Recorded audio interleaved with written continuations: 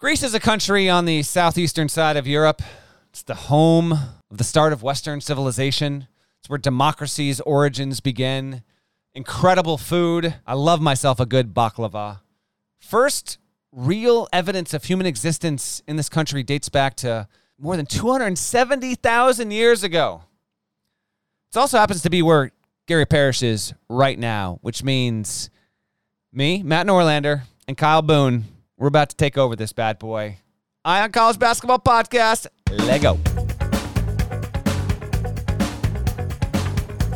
GP's on the other side of the planet right now. In fact, we are recording this and he is 100% passed out. At least he better be passed out because it's like 3:30 a.m. in Greece at the moment. So, love to have this. KB, Kyle Boone is back. How you doing, bud? The Strong Jaw is doing well. Thanks for having me on. Love to hear it. How is life in Oklahoma at the end of August? How's that weather treating you? It's good. We escaped actually to Dallas for this past weekend. Got to sightsee, went to a Texas Rangers game, got some In-N-Out, some Shake Shack. So we didn't escape the hot weather, but it was a good kind of weekend getaway and feeling fresh. It was nice.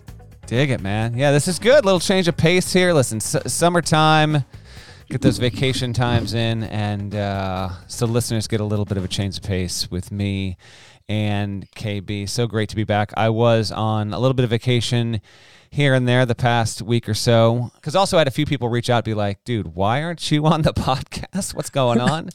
Some vacation time. We're back. We're good to go. But yeah, August is done. Football season's around the corner. Louisville remains a hot mess. We'll get to that in a second. And conferences, by the way, they've taken a plot point from the early 2000s in reality television.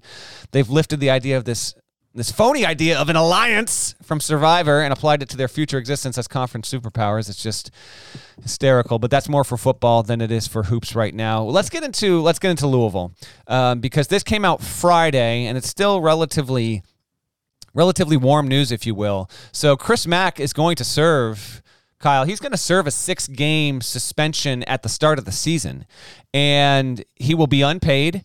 And what's interesting about it, not just that's a huge item in and of itself.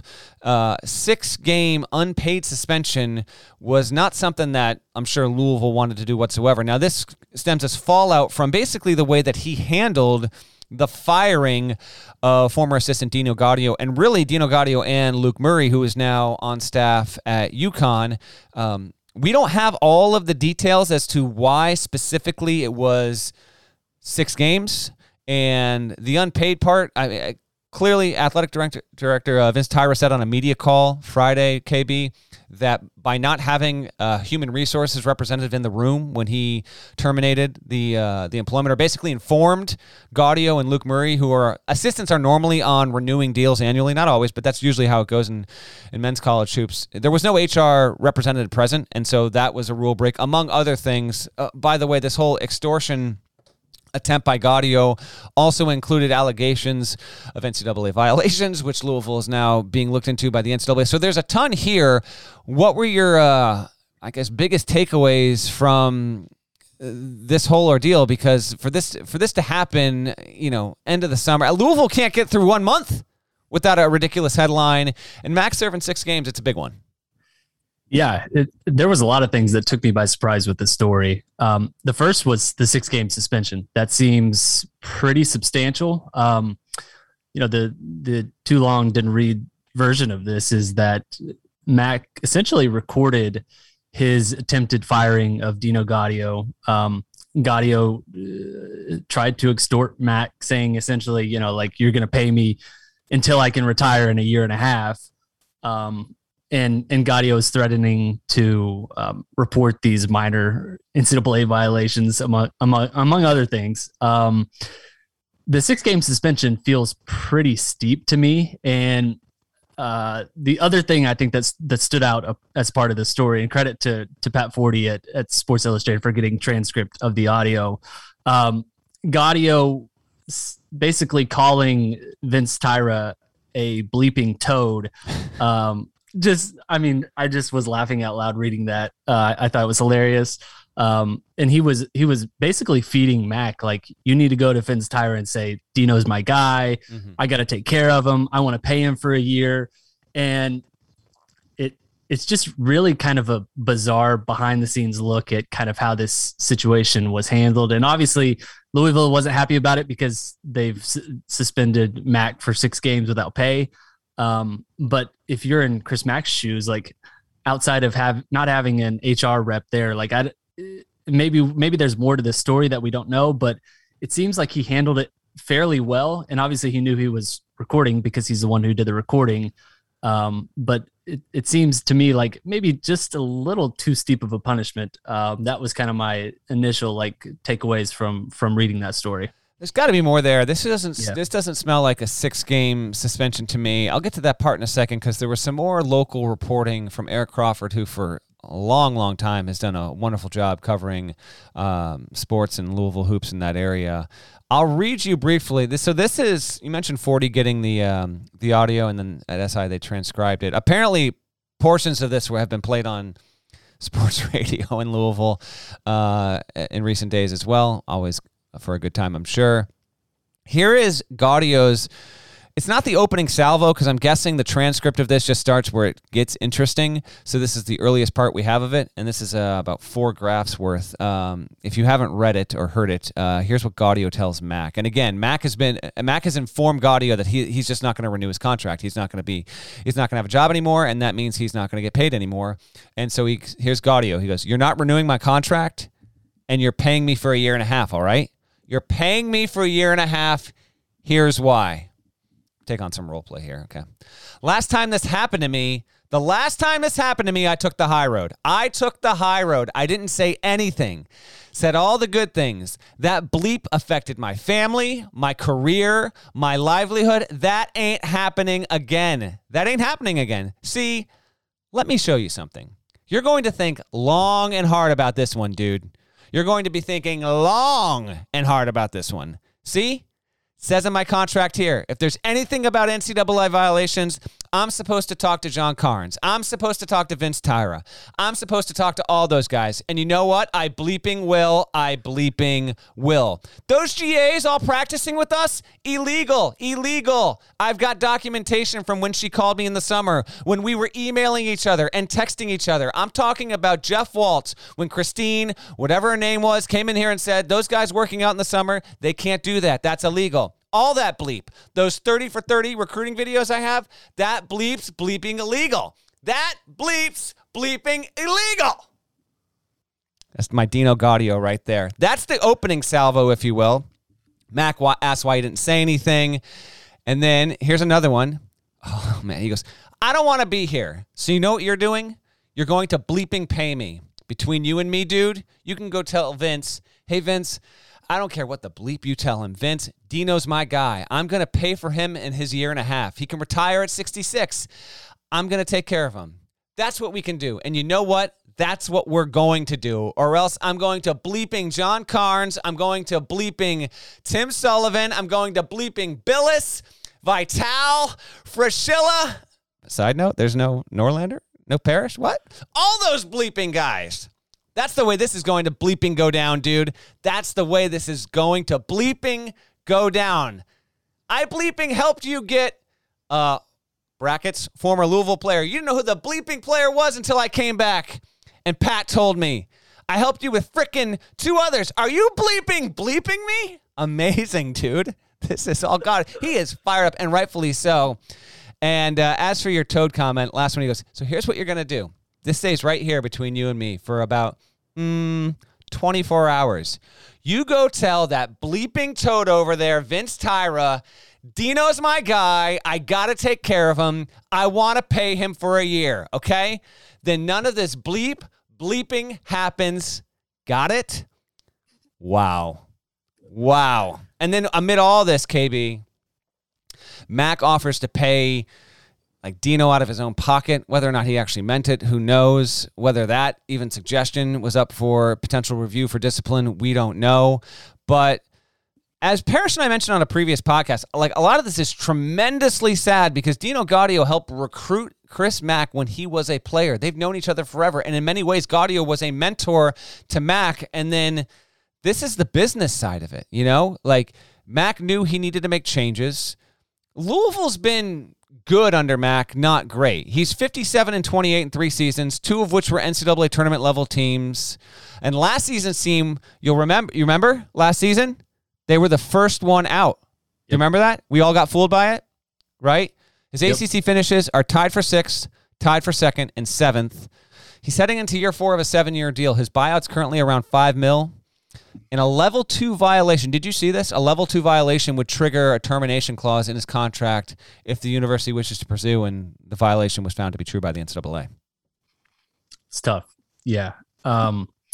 The extortion attempt with just like the most minor of potential violations is hysterical, first of all. And him just saying illegal, bleeping illegal. Incredible. Just cracks me up. Gaudio going on to say like, I'll turn 66 and a half at whatever date and saying like, I can get you my birth certificate. I can prove it. I can show you.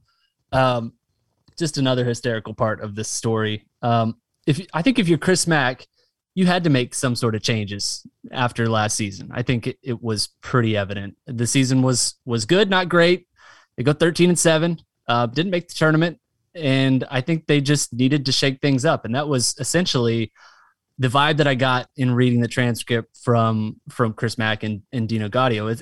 It's not a personal thing. He just wanted to shake it up. He wanted to change the chemistry with the coaching staff. And he was torn up about firing or not renewing Gaudio's contract. And that came through pretty clear in kind of the transcript and reading the story. So it really, like, we're laughing about it, but it really is sad. I think it really is sad for Mack having to deal with this, just knowing the history that these two have. For Gaudio, you know, getting charged in this case and facing probation is pretty heartbreaking, especially because he is so old. You know, he's basically about to retire, and just a silly mistake in the heat of the moment. It got him, and it's just a kind of a sad situation all the way around. How about this irony though? So Gaudio, like, this whole thing came out, and the AD Tyra on his teleconference Friday with the media, he said this wasn't intentional. Maybe that's the case, maybe it's not. I don't know, but the timing was wild. Like, Louisville announces all this stuff on like late Friday morning. Gaudio was getting his sentence that afternoon in Louisville. And irony of all ironies here, like, Gaudio pled guilty to extortion, was sentenced to 1 year of probation, and it cost him $10,000. Meanwhile, Mack, who like is doing this kind of protect himself, $221K. So much more. And really, I mean, they're both publicly embarrassed at this point. Mack still got his job, obviously, and he kind of awaits to see what'll come from this stuff with the NCAA. This doesn't even, by the way, as a reminder, like, Louisville still hasn't heard with the FBI stuff. That's the other thing where it gets interesting, is that Mack's contract, he gets a bonus year. He's on a 7-year deal. He gets year 8 if the team gets slapped with a postseason ban from the FBI stuff, or even if it receives a scholarship reduction penalty resulting with fewer than 11 scholarship players. That's per the language in his deal that he signed when he got the job there. So we'll wait and see on that. But at the same time, I mentioned Crawford's reporting, Eric Crawford. This is from his story on Monday. Quote, over the past several weeks, some trustees have been increasingly dissatisfied with Mack's role in the extortion incident, though not necessarily his taping of the conversation or even his decision to cut loose 2 top assistants. But they are, sources say, unhappy with some of the things Mack said on the tape, and that the first version of the tape Mack shared apparently may not have been a complete version.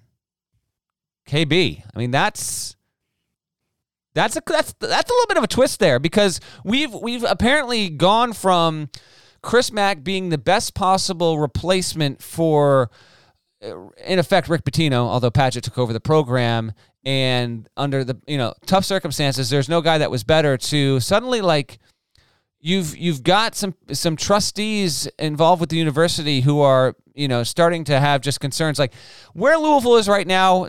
It can't be. It can't be in this situation. It is, but after all the noise from the Pitino era, to look up and head into the season with what went down with Gaudio, Mac, taping the conversation, Louisville officials and or the local police department, like forwarding it on to the FBI, like it's just phenomenal. It really is phenomenal that this university continues to step in it the way that it does.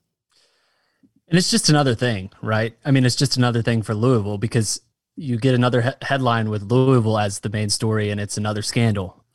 It just feels like once or twice every 3 months or so, Louisville is completely making a mockery of itself. By this time, I think a lot of people expected that Chris Mack would have Louisville completely rolling. Now the FBI scandal continues to kind of loom over this entire program, and we'll wait to see what comes of that. But this is not great for the Louisville program. Obviously, this is not good for Chris Mack either. I mentioned earlier that the transcript painted Chris Mack in a pretty good light, and maybe that's potentially because he didn't give the entire transcript. Who knows? Mm-hmm. So this is just another thing I think for Louisville to have to deal with on top of many other things that they've had to deal with, under Mac, dating back to Rick Pitino, scandal after scandal. It's hilarious. They are always a content factory. They're always producing something. This is just kind of the latest mockery that they have made, again, of themselves. Are you looking for a new basketball shoe? If so, this is Gary Parrish here to tell you that the New Balance 2-Way V4 features the groundbreaking use of fuel cell technology with fresh foam, creating the ultimate combination of rebound and cushioning. Every step feels explosive and dynamic, and the upper construction features a lightweight textile that's supportive and breathable. So whether you're hitting the clutch shot or locking down the opposition, the 2-Way V4 gives you the tools to play at a high level. Learn more and purchase the 2-Way at newbalance.com. This episode is brought to you by Progressive Insurance. Whether you love true crime or comedy, celebrity interviews or news, you call the shots on what's in your podcast queue. And guess what? Now you can call them on your auto insurance too with the Name Your Price tool from Progressive. It works just the way it sounds. You tell Progressive how much you want to pay for car insurance, and they'll show you coverage options that fit your budget. Get your quote today at Progressive.com to join the over 28 million drivers who trust Progressive. Progressive Casualty Insurance Company and Affiliates. Price and coverage match limited by state law. Other news from Monday, I wanted to have a little fun here. So Kentucky announced its non-conference schedule, and actually so did Michigan. So at this point, we've got either outright verification through official releases from teams, or a clear enough indication from one team in particular who we'll get to here on non-conference scheduling and where some of the blue bloods and preseason like elite teams are set to play for this upcoming season. Knock on wood, COVID hopefully notwithstanding there. So we're going to look at 7 programs who are set up for some varying types of non-conference schedules. Here are the schools. We're going to look at Kansas, Michigan, Gonzaga, Kentucky, UCLA, North Carolina, and of course Duke. So we'll take these one by one. I'm gonna have Kyle here grade the opponents that have been listed here. Obviously, all of these teams have non-conference fodder, bye games, so to speak. Just forgettable teams in like the low hundreds, mid 200s, even 300s. We're not even counting that stuff for now. Okay, we're talking about the notable games on the board here. So we'll start with Kansas. I've got Kansas down for 7 notable games. They're versus Michigan State on a neutral, obviously Champions Classic to start the season. November 25 to 28. They're in the ESPN Events Invitational. This would have been the event they would have played in last season before COVID got in the way. And their second game of that will either be against Dayton or Miami. I would qualify both those as just barely notable, but notable nonetheless. And then we'll either play Alabama or Belmont, most likely, potentially Drake or Iona. But I'm going to count Bama or Belmont, both preseason top 25 worthy, potentially. Belmont really could be a preseason top 30 team. That'll be on November 28. And then they're December 3 at St. John's. Looking forward to that one because that's a random one, but I love it. December 11, home to Missouri. The rivalry returns December 21 at Colorado, and then their last non-conference game is that Big 12 SEC Challenge. It'll be Kentucky at Kansas. So, yeah, the Jayhawks are going to host Kentucky. What's your grade for this one, KB? Yeah, I'm going to preface this first by saying that looking back on some of these grades that I handed out, I feel a little bit like GP when he was doing the live grades for the NBA draft. Oh, no. I was pretty dang kind on most of these. This is actually Kansas got the worst grade of everyone, it looks like, and they still got to be. The worst grade? Yeah. They got 7 notable games. All right. It's fine. It's fine. There's a few that I'm not particularly interested in. Big points for the border war. Obviously, it's the first time since 2012 that KU and Missouri will play. The Izzo versus Self storyline on November 9th on a neutral court, I think is going to be pretty interesting. Self has a 4-4 record at Kansas versus Izzo and Michigan State. And then the Kentucky game on January 29th on my birthday. It's going to be a home game versus Kentucky. It's 6 years and 1 day removed, actually, from a pretty epic overtime game between the two, and that also took place in Lawrence. Kansas won that game 90-84, and Kansas has won 3 of the last 4 matchups in the series against Kentucky. So I think this is a pretty solid schedule. Not particularly interested in the road game against St. John's.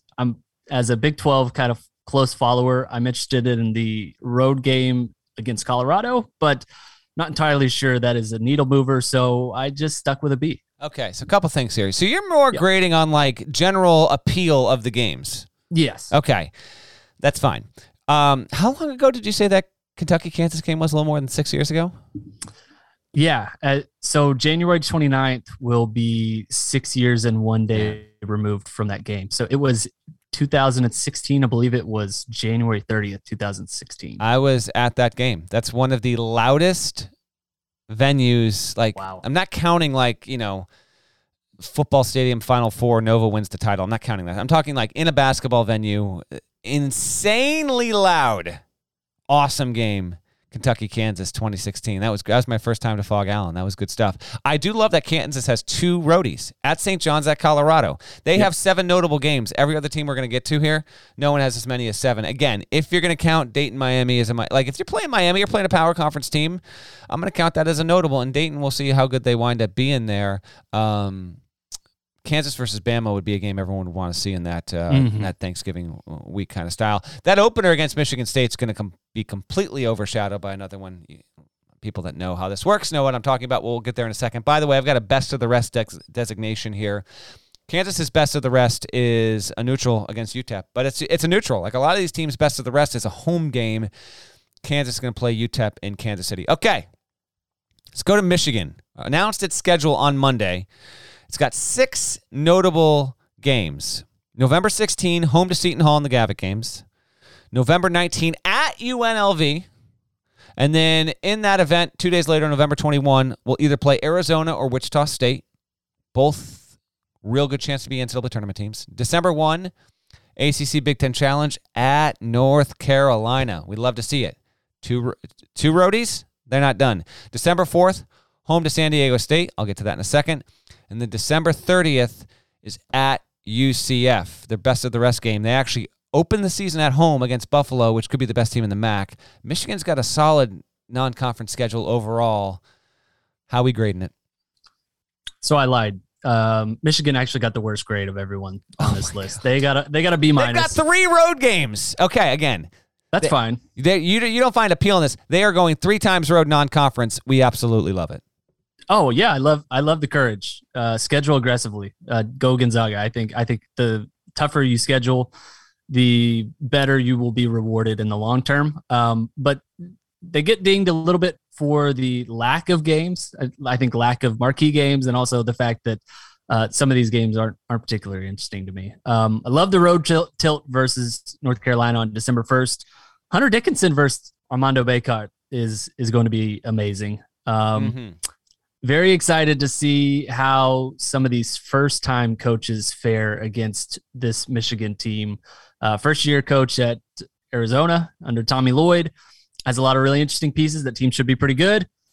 This is the first official year under Isaac Brown for Wichita State. Obviously, he was interim last year, led by a rising star in Tyson Etienne, who I know you were very, very high on. And first year under Hubert Davis at North Carolina as he takes the wings from Roy Williams. So this is a really loaded schedule. There's not a lot of games, but I think all of these games will be must watch next season. Michigan's to be really good, and some of these non-conference games should be pretty interesting, I would think. Also at UNLV, Kevin Kruger, first-year coach. A lot of them in there. That's a good little plot point to pick up on that. Yeah, I'm just loving Juwan Howard, not being scared here, because obviously we'll have a national title contender. 3 roadies in the non-con. That's good stuff right there. Now, if you unexpectedly drop one at either Vegas or UCF, then, you're kind of scratching your head wondering what was I thinking, and I get all that. But he's still young enough into this head coaching career that I love it. So this is no team we're going to talk about has more road conference games outside of league play than Michigan. 6 notable ones. Looking forward to it. Now, they got that December 4 at home to San Diego State, and the reason was the replacement to the Kentucky game. Now, Kentucky and Michigan have scheduled to play each other in London next year, but around that neutral game, which got pushed because of COVID, they also had home and home scheduled around it. So this season was supposed to be one of the on-campus games. The schools have different wording as to why this happened. Kentucky is saying due to, quote, scheduling changes, end quote, and referencing the pandemic, it's not going to happen this season, but they're in conversations to try and make it happen again. Michigan reads, due to the uncertainties with scheduling, the Wildcats elected not to play this season. UM and Kentucky are still scheduled to play at London's O2 Arena in December of 2022, and continued discussions are being made to reschedule both home games. I'm not going to make a huge deal out of this. We'll get to Kentucky's non-con in a minute here.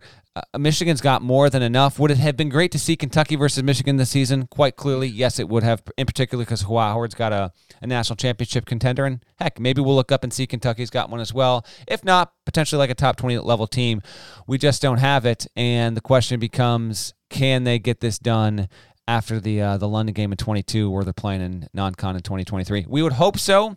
But this allows for something of an out for these schools. And when you're talking Michigan and Kentucky, Kentucky's a top 2 program of interest and following, obviously. And Michigan, because of its Big Ten ties, it's like top 10. So losing that's just a little bit of a stinger. Yeah, for sure. Shout outs to Juwan Howard, because he's being totally courageous, totally fearless in his scheduling. Yeah, I think he knows he's got a really good team, and I can't wait to see it. I think they're going to be really good next season. Yeah, that home against Buffalo is just a great tune-up. Michigan should win, but Buffalo's good. Like that's a good one there. All right, Gonzaga's next. 6 notable non-con games. Now, Gonzaga's interesting because they play, obviously, in the WCC. There are only 16 league games, and I'm pretty certain that everyone in the league except Gonzaga wants to go to 18, and Gonzaga's like, nope. But what makes it ironic is that Gonzaga doesn't keep their league at 16 and then completely fill up, like, those 2 league games they lose. They never replace those with 2 high-powered non-conference opponents. They basically fill them up with bye-game fodder. But Gonzaga has 6 notable games. Now, Gonzaga is the only school here that has not officially released its schedule. But my understanding is the teams I'm about to read to you, those are going to be all the notable games. Like, the games that have not been announced yet, they're going to be bye games. So there's not going to be some interesting game against a top 75 team from a power conference that hasn't been announced yet. Barring something changing at the literally last minute, I don't believe that's in the cards for Gonzaga.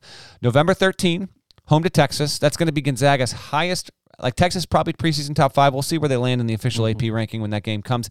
But that's probably going to be Gonzaga's highest rated opponent at the Kennel ever. November 13, home to Texas. Then they're November 23, UCLA on a neutral. November 26, Duke on a neutral. Both those games are in Vegas. Gonzaga will stay out there for like 5 days. December 4, Alabama on a quasi-neutral, KB. Battle in Seattle. That'll be potentially 2 top 10 teams. December 12th, home to Washington. And then December 18, Texas Tech on a neutral. So that's 6 games. Here's the surprising thing. If you paid attention to when I read those off, what's missing, KB? Trivia time. What's missing from that? Ooh.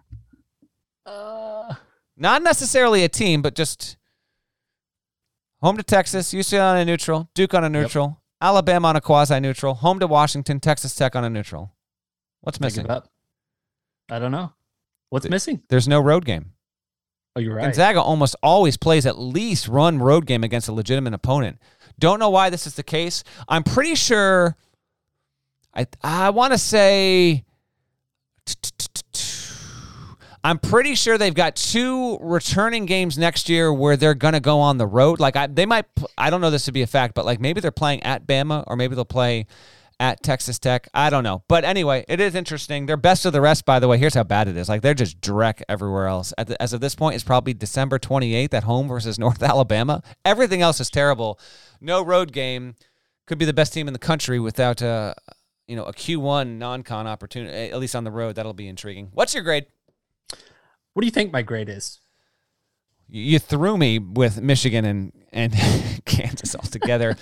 You love Texas. You love UCLA. Duke against K. Bama. You know what? Come on now. I'm saying you're going A- here. It is. It is an A-. This is a good schedule. Very appealing. Obviously, we don't have the full non-conference schedule yet, but holy smokes, this is good. Final Four rematch between Gonzaga and UCLA. Yes, please. Home bout versus Texas and a Chris Beard team in his first year that should be really, really good, really, really loaded, really experienced, heavy on transfers, as Chris Beard does. And then the neutral court game versus Duke, I think, is going to be just phenomenal. There's going to be so many NBA scouts at this game. I am hoping that one of us can make it out there because Paolo Banchero, AJ Griffin, Chet Holmgren, Drew Timme, there's going to be a lot of talent in this game, and I like the schedule overall. I know it's not great in terms of depth, but the high-end opportunities that Gonzaga is going to have, I mean, Texas could be a top 5 team, UCLA could be a top 5 team, Duke is going to be right there as well. Alabama, I think, will be top 20-ish. So, yeah, I like the schedule a whole lot for Gonzaga. All right, let's move on to Kentucky, team 4 of this 7-team exercise. 5 notable games for Calipari's Wildcats. November 9, Duke on a neutral, Champions Classic to open the season. That's what's going to overshadow Kansas and Michigan State. I'm telling you right now, the TV times aren't Kansas, Michigan State is going to be the first game, and Duke and Kentucky will be the nightcap. That is lock of the century there. The first game of Coach K's final season. Again, knock on wood, pandemic allowing, I fully anticipate on being at the Garden to cover that, and what a sight that should be. 2 days late, or no, sorry, a month and 2 days later. So Kentucky opens November 9, Duke on a neutral. Its next notable game is December 11 at Notre Dame. Praise Mike Brey for getting Cal to play a road game that he wasn't absolutely forced to do. It speaks to Mike Brey's character as well as anything I can possibly think of there. December 11 at Notre Dame. December 18, UK will play Ohio State on a neutral in, of course, the CBS Sports Classic in Las Vegas. And then December 22, home to Louisville. And then we mentioned that January 29 game at Kansas. So Kentucky's got 5 notable non-cons, 2 of them on the road. We love to see it. And the other 2 on a neutral. Its only notable non-con game at home is against Louisville, and that'll come with plenty of urgency for both sides. That will certainly be intriguing. Kentucky, barring the unthinkable, will be favored in that game. Mm-hmm. Their best of the rest is probably November 19th at home to Ohio, which lost Jason Preston to the league, but will be a top 3 team in the MAC. Like, good enough, right? It's good enough. That's, by the way, the Kentucky Classic, the first Kentucky Classic. Kentucky is hosting its own MTE. Not the only school in the rundown here that's doing so. All right, let's grade these cats. It's an A. It's an A. It's pretty good. Season opener versus Duke inside Madison Square Garden. Oh, yes. Home versus Louisville on December 22nd is an auto mention. Last year we got some petty wars with Chris Mack. Hopefully we'll get some petty wars in the lead up to this one as well. There's no shot that Chris Mack is doing this again. As much as I would love it, you and I both know, like, he just doesn't have that leash anymore. He had it last year. Not happening. We'll see how they start the season. Maybe he's feeling himself in the lead up to this game. He's got some time to catch some fire. Fair. January 29th game, we already mentioned Kansas, should be very good. Kentucky has a pretty old team, a lot of transfers and experience, very similar to the Kansas team that Bill Self will have next season. Yeah, I think this is a pretty solid grade. And then I gave Kentucky an extra little boost because on December 31st, they are going to play host to High Point, which, as you know, is coached by none other than Tubby Smith, who won a national championship with Kentucky. How much do we love that, by the way? We love it. We love to see it. We love to see this. I mean, Tubby Smith obviously won the 98 national championship. Aside from that, he went to the Elite Eight 3 other times. Had two other Sweet 16 runs. Went 263 and 83 in his time with UK. He was, I remember like recognizing it in the moment, and I understand like why that it ended and all that, but I always felt that he was unfairly lampooned. Some of that had to do with him, playing his son Saul at point, which Saul Smith should not have been running the point for a few of those Kentucky teams. I think that's something most people would agree on. But he just, it's funny, like Kentucky fans wouldn't change where they are now having gotten Cal. But weirdly, and they probably wouldn't change anything because in getting rid of Tubby, and then that leads them down to Billy Gillespie, and that's a disaster. And then they basically saved the program by getting the right guy at the right time. Like, no one's been better suited to run a program like Kentucky than Cal. Like, I understand he only has one national championship and all that, but Cal did a really good thing earlier on Monday when he announced, this was in advance of Kentucky releasing its non-conference schedule. He said, we're going to release our non-conference schedule today. And he said, on December 31, we're going to host High Point and welcome back Coach Tubby Smith into Rupp Arena for the first time since his days as coach. We are working on some ways to honor Tubby and his time here, and I can't wait to fill the BBN in the near future. And they'll do it right. This is just another example of Cal being a master when it comes to PR. This is 100% the right thing to do, and this will be New Year's Eve. I don't know how good High Point will or won't be. Kentucky will probably win by 31, but whatever. That's a long overdue gesture, and the fact that Tubby is still even coaching and they can do this. Think about that. Tubby Smith could have easily just stopped coaching after Memphis and never gotten this moment. Coaching at his alma mater, great stuff. Absolutely. 263 and 83 as Kentucky's coach. Won 10 SEC titles combined with regular season, postseason.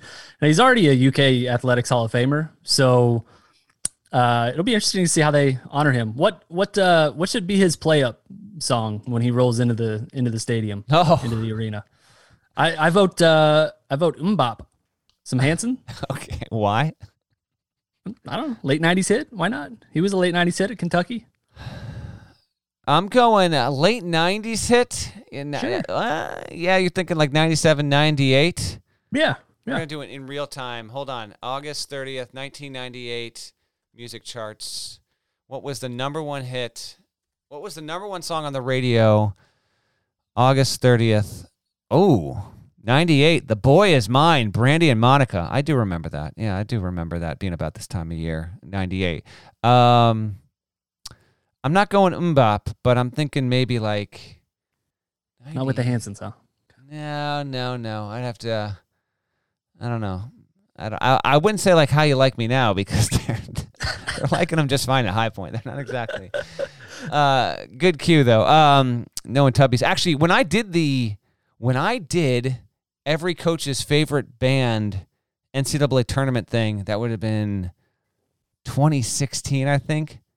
I want to say Tubby was on track to make the tournament, and he straight up picked a legit artist out of the 60s. I can't remember who it was, but it was phenomenal. And I was like, yes, this absolutely makes sense.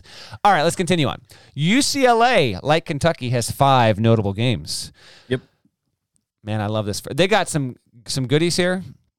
I can't wait for your grade on this one. But they have November 12th at home to Villanova. Come on now. That's great stuff there.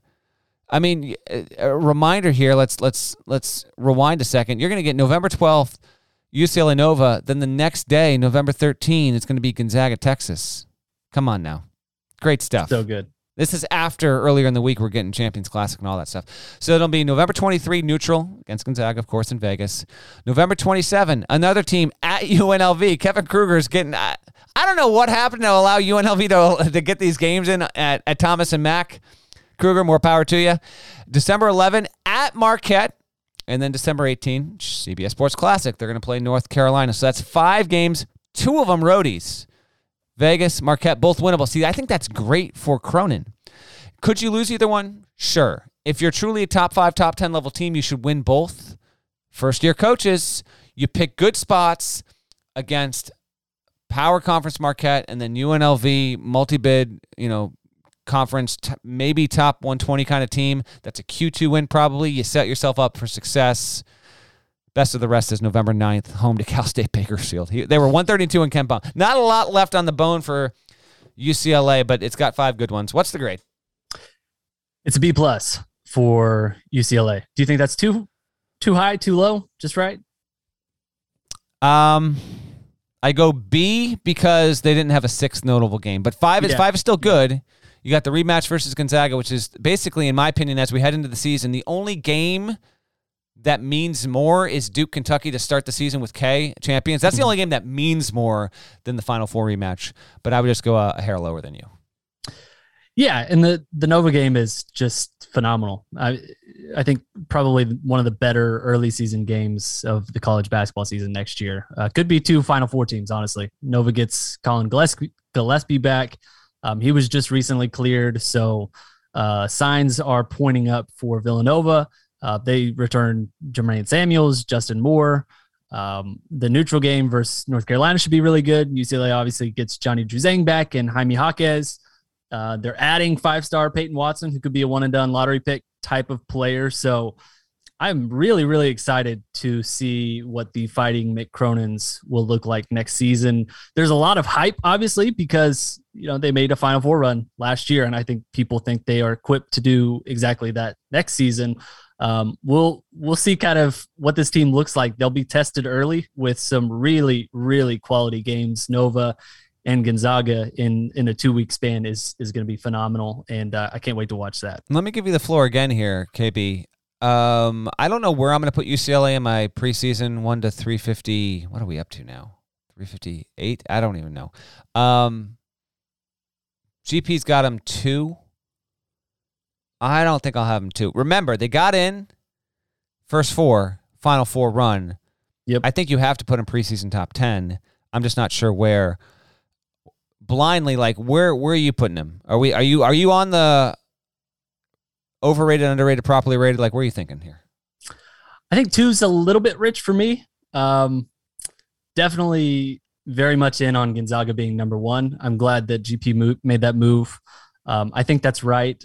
I would put UCLA in the 5 to 8 range, probably. I think I like Texas a little bit more. I think I like Kansas a little bit more, Villanova, and probably I would take Michigan and Memphis, and then Duke there as well. So they would be just behind those schools. Definitely top 10.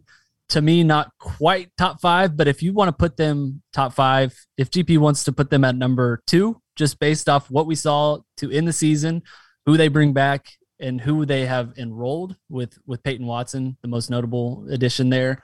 I've got no problem with that. I think more likely UCLA next season will be the best team in the Pac-12, but not necessarily a lock to be a top 5 team throughout the season. And I think they'll be more of what we saw throughout the regular season last year as opposed to what we saw in the postseason. There's a chance. Yeah, they could ping pong a little bit. The one thing that I do like that happened last season is they went through a stretch where they won 12 out of 13 in non-con. Now, of course, they had some easy wins in there, but they also beat the likes of, Utah. Well, I say this is non-con. This was around the non-con scheduling when the Pac-12 had its whole weird deal there. But Utah, Colorado, Marquette, I don't know. They demonstrated an ability to pull together some wins. And it wasn't a situation, basically, it was they never won more than 3 games in a row and somehow pieced together an at-large resume there. So I'm not going to go 2. I won't go 3. Maybe 4 will be. We'll see where we hit on that. Okay, so if you've been paying attention, you'll notice that I've been going more notable games to fewer to less, right? So 7 and 6 and 6 and 6. UCLA had 5. We're down to Carolina. Going to Tobacco Road for our final 2. We got Carolina, then Duke. Carolina, I got 4 notable games. Hubert Davis' first season. Okay. Yep. So they got November 20th. They got Purdue on a neutral in my state here, Nutmeg State, Connecticut, Hall of Fame tip-off. And then the next day, depending on how the game goes, they'll have another good game no matter what. They'll either play Tennessee or Villanova. Both those teams will be ranked in the preseason. So November 20 and then 21, Purdue, and then either Vols or VU. December 1, as we mentioned before, home to Michigan. Good opportunity there for Hubert. And then December 18, as we've mentioned before, they will play UCLA in a neutral at the CBS Sports Classic out at T-Mobile Arena. So that's 4 notable games. The best of the rest. How about this? How about Roy Williams leaving this on the desk for Hubert Davis? I actually love this. And I hope that Hubert would continue this, although I don't think he will, and he certainly is under zero obligation to do so. But Carolina is contracted to play a road game at College of Charleston. Roy Williams, on an annual basis, would throw in a road game at some team, whether it was locally or there was a player who it would have been like a homecoming kind of deal. He just played a road game against an opponent that, frankly, only the likes of, Tom Izzo, Mark Few, very few coaches would schedule this. So best of the rest is November 16, UNC at College of Charleston. Not quite notable, but it is a road non-conference game, and none of the other 4 I mentioned. I'm going to guess your grade here. You're going to hate it. Well, you got to like Purdue. I think you love this. I'm going to say, I wish it was more than 4, but I don't blame Hubert year 1. I'm going to say you go A-. I gave him an A+. A+? You're out of your mind? Yeah, I know. I'm a nice teacher. This is phenomenal, though. Purdue team, I think, could be the best in the Big Ten. Jaden Ivey, Travion Williams, Zach Edey. It's a really good team. I think that's going to be a quality non-conference schedule and a matchup for them. Potential Tennessee game could be a spot where you see 5-star guard Kennedy Chandler take on former 5-star guard Caleb Love for North Carolina. Love that potential matchup. And then the potential Villanova game, Nova obviously getting Gillespie back, and that team I think is going to be a top 5 team. So I don't love the depth of this schedule, but the top end test for North Carolina next season, first year under Hubert Davis, I think it is it's pretty good, and it's the only A+ that I actually gave out on this list here. You're a double underscore guy, right? Absolutely. All right, so for the Kansas fans who you did hear correctly, Kansas 7 notable games. Or were you at a C-? What's that? D+ for Kansas? Yeah. Carolina, 4 notable games. A+. Kyle underscore. That's a double underscore. Boone. Find my guy and do follow him on Twitter. Kansas fans, occasionally, they let that passion and they let it run wild. Please let it run wild on my guy. All right, last one. Duke. You know what I'm about to do here. Let's see if I hit the right one here. This is blind. I haven't hit the buttons in a long time. What do we got? Let's go. Okay, let's go. Come on, Duke. I love it. How about another one? Let's go, Duke. Come on. You know what I can guarantee didn't happen when Mike Krzyzewski was building out the schedule? It was very little. Let's go, Duke. Come on. Because this thing, going blind on one more. I don't know if this is the defense one. We might be in for a surprise here. Let's just roll with it. Let's go back. Let's go back to Mike Krzyzewski building out the schedule.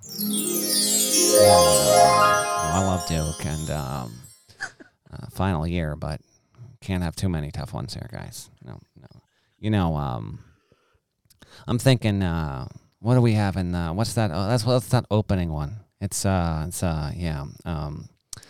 Champions Classic, yeah. Who do we have to play there? Okay, Kentucky, yeah. All right, and then we got the ACC Big Ten Challenge, yeah. Okay. All right, so we can do one more. We can do one more game, and Gonzaga, okay, and that's just some horrendous podcasting, but I couldn't be happier at it. November 9. Did I actually just do that? November 9, Kentucky on a neutral. November 26, Gonzaga on a neutral. Come on, Duke. Come on, Kay. November 30th at Ohio State. They have 3 notable games in Mike Krzyzewski's final season. In some odd way, this is an homage to the way that he is scheduled from a non-conference standpoint. It's Mike Krzyzewski. He can do whatever the heck he wants. After last season, not making the tournament, I get it. Like, you want to make sure you're going to the NCAA tournament in your final year. This is it. Don't get the sense we're going to get a Jay Leno out of Coach K here. But KB, if you grade this an A, I'm giving you a chance right now to change your grade because there is 0% chance this deserves anything in the A category. 3 games, one of them's on the road, but that's it. Only 3. Lay it on me. Yeah, it's a C-. Okay. It's not a good schedule. It's not a good schedule. Now I'm very optimistic that these games will be good. These premier games, November 9th versus Kentucky. Coach K is 6-2 all time versus Kentucky, 2-1 versus Kentucky since Cal took over the program. Duke's going to be pretty good. Paolo Banchero, AJ Griffin, I think both 2 potential top 10-ish players next season in college basketball. I don't know where you stand on that. Definitely 2 potential top 5 draft picks in 2022 draft. But yeah, I would have liked to have seen them schedule a little bit more aggressively. It's the farewell tour for Coach K. And in fitting fashion, they are just going out with a whimper with the schedule. Now, they've got the ACC slate. It will be a lot of tests for them next season, but yeah, they definitely could have done a lot more. And so, yeah, they get the C here. Yeah, I mean, it's just, listen, it's a lost opportunity, and it's really for college basketball fans more than anything else. Mike Krzyzewski is concerned about getting a schedule together that allows his team to be challenged, but not too challenged before you have a 20-game league schedule. I will say best of the rest is November 12 against Army, and that's my conspiracy theory is, so the Army-Duke thing has been in the works for basically a year, maybe even a year plus at this point. We came to learn in June that this would be Mike Krzyzewski's last season. I think that he doesn't play Army, okay? That's not like an every year, every 5-year kind of thing. I think somewhere, once he knew he was scheduling Army for, Duke's got its Veterans Day weekend showcase. It's MTE this season. When Army came up, I think that's really when he started to consider this is going to be it. Because this is fitting, right? I mean, the fact that he's going to go against his alma mater where he got his coaching start, we like this, right? We love it. Yeah, it's great. It's great. It's akin to Tubby Smith coming back to Kentucky. Yeah, it's exactly. A good story. I like it. We do like that. So that's a wonderful touch there. That MTE also includes a game against the Campbell Fighting Camels. That's right. But I mean, my thing is you had to mix in a meetup with Fran O'Hanlon's Lafayette Leopards, Dustin Kearns' App State Mountaineers, or the Bulldogs, the Citadel. I love Duger Balcom, but come on, man. It would have been nice to at least get just one more high-profile game. Mix in a Purdue, Creighton. Hello? Maryland? See, that's what I think this is missing. Just play Maryland once on the way out. It's Duke, Coach K, final year. He could have basically picked any opponent, and in fact did, and made it happen. Instead, there's just a little too much filler, and that's too bad. Only 3 notable games for Duke. We'll cherish the opening night against Kentucky. The one against Gonzaga will be great. And then at Ohio State, that's a good road opportunity. But in reality, most of December, Duke's going to be an afterthought. Unless it loses and it becomes a story. But if Duke's winning by 14 points against these mid-majors, there's just not going to be a ton there outside of opposing coaches giving really awkward, and this one I'm rooting for, really awkward and borderline inappropriate, goodbye gifts, just stuff he has no desire to take. That's what we have to root for, and that shouldn't be the situation, KB. But that's going to be Duke will still be the story, regardless. Now the schedule stinks. It's not great. There's a lot of filler. Duke is still going to be the story. They're going to beat the Lafayette Snow Leopards or whoever you just said. But it'd still be Coach K and farewell tour, and you'll see a lot of coverage of that because they are Duke and it is Coach K. It is a farewell tour. But yeah, it leaves a lot to be desired. They're just the Leopards. Fran O'Hanlon been rocking it at Lafayette since '95. Boeheim's going to be the most tenured, and then I think it's McKillop. And then we're looking at O'Hanlon, Izzo territory, but he'll be one of the 5 longest tenured men's D1 coaches in the game there. So for all I know, O'Hanlon and Kay are just like drinking buddies, and this goes back to the late 70s. I have no idea. The dude's as old as Kay. He just turned 73, so I get it. So anyway, that's a nice little look at 7 notable teams, as the best of what they've got on the non-con slate. I wanted to give you something here. It's been a slow August for the most part. I get that. You had your Memphis stuff and your Bates stuff. College football's coming, but let's wanted to peek over the hill, look into that distant horizon and see what we've got coming on the slate here, and give you guys an idea, because no doubt about it, I'm sure most of you, unless you're a fan of these teams, you weren't quite aware of what the non-conference was offering. So that's a decent batch of it there as we get ready for Labor Day weekend in September to turn the corner. September's traditionally, it really is, like, outside of like headlines that shouldn't be headlines, like things that shouldn't be happening. Like, September should be the slowest month of the calendar for men's college basketball before we get into practices and October being preseason stuff. So we wait and see on that. If you enjoyed the sounds of Kyle Boone, I know you didn't enjoy me, but if you enjoy the sounds of KB, I need you to get over to Apple Pods, okay? I need you to leave a review. I want your questions. We're going to do another mailbag here in September, and give us everything you got. Absurd, genuine interest and intrigue on teams. Just don't leave this like, what chances is my team making the tournament? We don't want that. Anything just that makes us laugh, or is just like a really thought-provoking question. Drop them in. We will do another huge mailbag episode. That got great response there.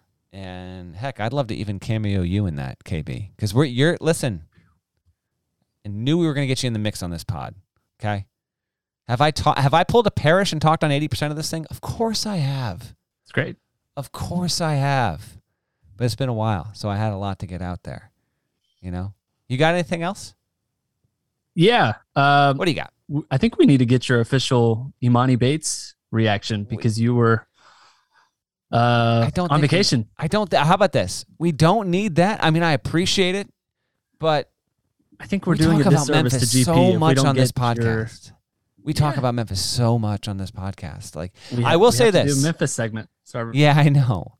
I actually have a column on Penny Hardaway and Bates and all that stuff. That's going up Tuesday. So this podcast, we're recording this late Monday, and this will go up overnight because my oldest son starts his first day at kindergarten tomorrow. So that's just going to be an opera. That's going to be going through stuff. Okay, can't wait for it, but that's exciting. So my point is, we will have on the site a column on Penny Hardaway in Memphis. If you want my thoughts, I encourage you to bring up the CBS Sports app on your phone, or go to cbssports.com, the college basketball section, and you can go read about it there. But I don't think I need to populate the podcast with more Memphis thoughts. We're going to talk about it like literally at least once a week, and I'm ready for it. But no GP, we can spare the Memphis talk. Okay, I've got a trivia time for the road. Fire away. Okay, so Imani Bates and Jalen Duren committing to Memphis give Memphis 2 top 5 recruits committed to the school in the same cycle for just the 7th time since 2003. It's actually far more than I actually expected going into this research. This is as far back as the 247 Sports composite goes. Can you name the other 6 times the players that were top 5 in the same class committed to the same school? Okay, so I think our most dedicated listeners, you guys set me straight if I'm wrong on this. I feel like there's a chance that some sort of trivia time that Parrish laid on me was similar to this in the past 3-4 months, but I could be wrong. I think you should know this then. I think this is the episode. How about this? Well, I don't know if Parrish will listen to this episode or not. He's in Greece. He better not. GP, you better not be listening to this on your vacation. Yeah. Disgraceful if you are. Zero. He better not be listening to this, because hell no, I didn't listen to the Bates episode. Anyway, I'm gonna drop the RJ Barrett bit here. This is the episode that ends. I'm just not gonna tell Parrish that I'm dropping the RJ Barrett bit. It's done. It's retired right here. Barrett and Zion are one of the. How many are there? 6 or 7? I gotta get 6. There's 6, 7 if you include Memphis and Imani Bates Gotcha. and Jalen Okay. Barrett. Yep. Barrett and Zion are 1. Yep. I'm gonna ask. We're not gonna keep the listeners here for 15 minutes of me guessing. So I'm gonna ask this: is there another Duke combo? There is one other Duke combo. By the way, Reddish was also in that group. Yeah. He was a top 5 player in the class. Give me Jahlil Okafor, Justice Winslow. Nope. Give me Parker was his own deal. Rivers was his own deal. I feel like Bagley was his own deal. Am I sniffing the right track here? Like none of those classes would qualify? Yep. Correct. Give me... So it wasn't Okafor. I feel like Ingram was his own deal. Correct. Yep. Who am I missing? You're sniffing right around it. Oh, you know what? How about this one? Although I don't know if this... Yeah, it counts because he got hurt out. How about this? Give it to me. Giles and Harry Tatum. Giles. Giles Yeah. and Tatum. Yep. Okay. Giles and Tatum. There we go. There we go. In 16. Yep. All right. Man, Harry, talk about one of the all-time... Man, he was just so awesome in high school. Bummer. All right. You said since 03? Yep, since 03. There are 3 Kentucky instances on Oh, this boy. list. Okay, so we're going Monk and Fox. Nope. You know what? That's my bad. Okay, so we're obviously going Wall and Cousins. Correct. Yep. 2009, Wallen Cousins. We're Top 5. going, if memory serves, Davis is highest. Mm-hmm. I want to say Terrence Jones is the other one. No. It's not TJ. Nope. Kid Gilchrist went second in the draft. Was it Kid Gilchrist? It was. It was. Yes. Okay. Yep. 2011. And then Cat would have been. It's not the cat class. It's not the Cat class. Nope. Okay, that helps. Not the Cat class, not the Monk class. It's not the class I expected. I know that. Here's the problem with Kentucky, man. Unless you're a UK fan, every year there's dudes, Loaded. and the past 4 or 5, they started to blend together. I'm gonna go. This is the last one that you tell me. I'm gonna say it's the. This is gonna be wrong, but I'm gonna say it's the Kevin Knox class. No. Okay. Farther back, 2013, Kentucky class had Julius Randle. And Andrew Harrison. Aaron Harrison in that class was number 6. James Young in that class was number 9. Dakari Johnson in that class was number 10. That class was loaded. Do we have? He said this is since 03. Do we have an Arizona class in there? Nope. Okay. So we're at 3 UKs, 2 Dukes. There's one more. There's one more. Give me the conference. Pac-12. We're looking at Kevin Love. Nope. Ooh. More recent. Am I in the right pew? You are somewhat close. Yes. I don't know that you'll get this one. Not gettable. More I would recent. be surprised.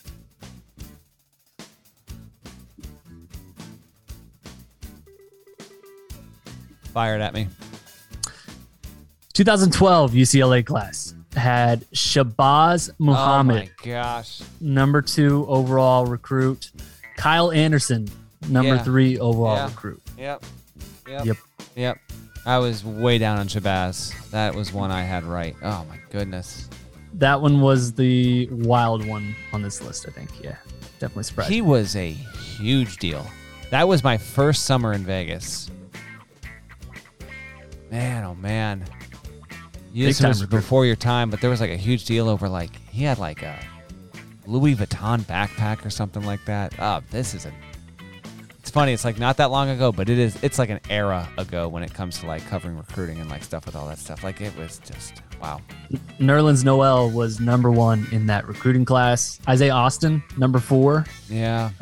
Steven Adams, number 5. Anthony Bennett, number 6. Bada bing. Marcus Smart, number 10 on that list. Good stuff. That was a good class. Hey, this was a good time, my man. For the listeners, we did this on Monday in particular because the Louisville stuff from Friday carry over, and then we got a Kentucky schedule release, make something out of it, and we went nice and long on this episode for you. GP will be back next week. We'll get rolling. If there is news later this week that warrants a podcast, you bet we'll be back and we'll scoot into your downloads there. But listen, I'm not going to do the shouts. That's just not my thing. I'm not doing the shouts. I appreciate everyone listening, and I'd rather just ease on out of here. Oh, you wanna do an awkward pause to ease it out?